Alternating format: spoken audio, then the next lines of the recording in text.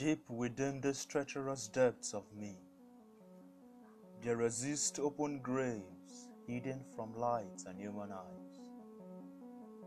Parts of me that obey no law or decree, remnants of crimes committed in the dark, shards of my broken internal glass, monstrous dreams forged in the time when I sought immortality above men, gods, or kings.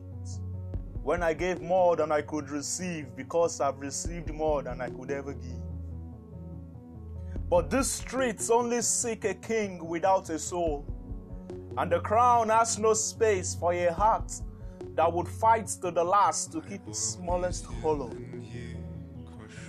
For he who shall be named ruler of all must first be ruled by one who is transcended by none. And now I pray for the day these graves shall receive the seal of the sands of fate, when I shall rise before the sunlight, all of me without shadows of doubt.